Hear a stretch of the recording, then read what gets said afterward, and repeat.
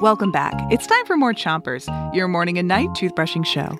Start brushing on the top of your mouth and brush all the way to the molars in the back. 3, 2, 1, brush. It's Grocer Week, and tonight we've got more... What's that sound? We'll play a gross sound for you, and you have to guess what it is. Here's your first one. Oh, excuse me. Here's that sound one more time. So, what's that sound? Find out after you switch your brushing to the other side of the top of your mouth and brush in tiny circles all the way around each tooth. That sound is? A burp. A burp.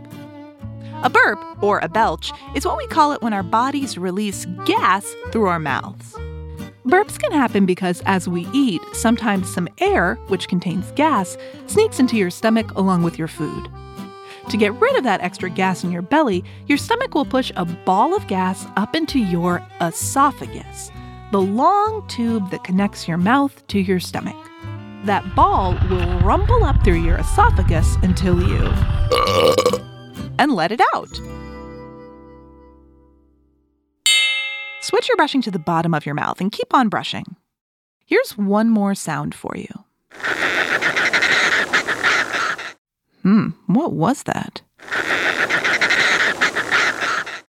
So, what's that sound? A fulmer. What's a fulmer?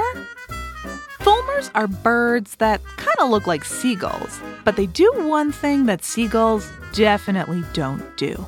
What is it? You'll find out after you switch your brushing to the other side of the bottom of your mouth and brush your front teeth, too. Fulmars are known for spitting a super stinky, sticky oil at their enemies. If a fulmar feels threatened by another bird, it'll vomit a special oil that it keeps in its stomach. That oil stinks like rotting fish, and it can be so sticky that it gums up the other bird's wings, making them unable to fly.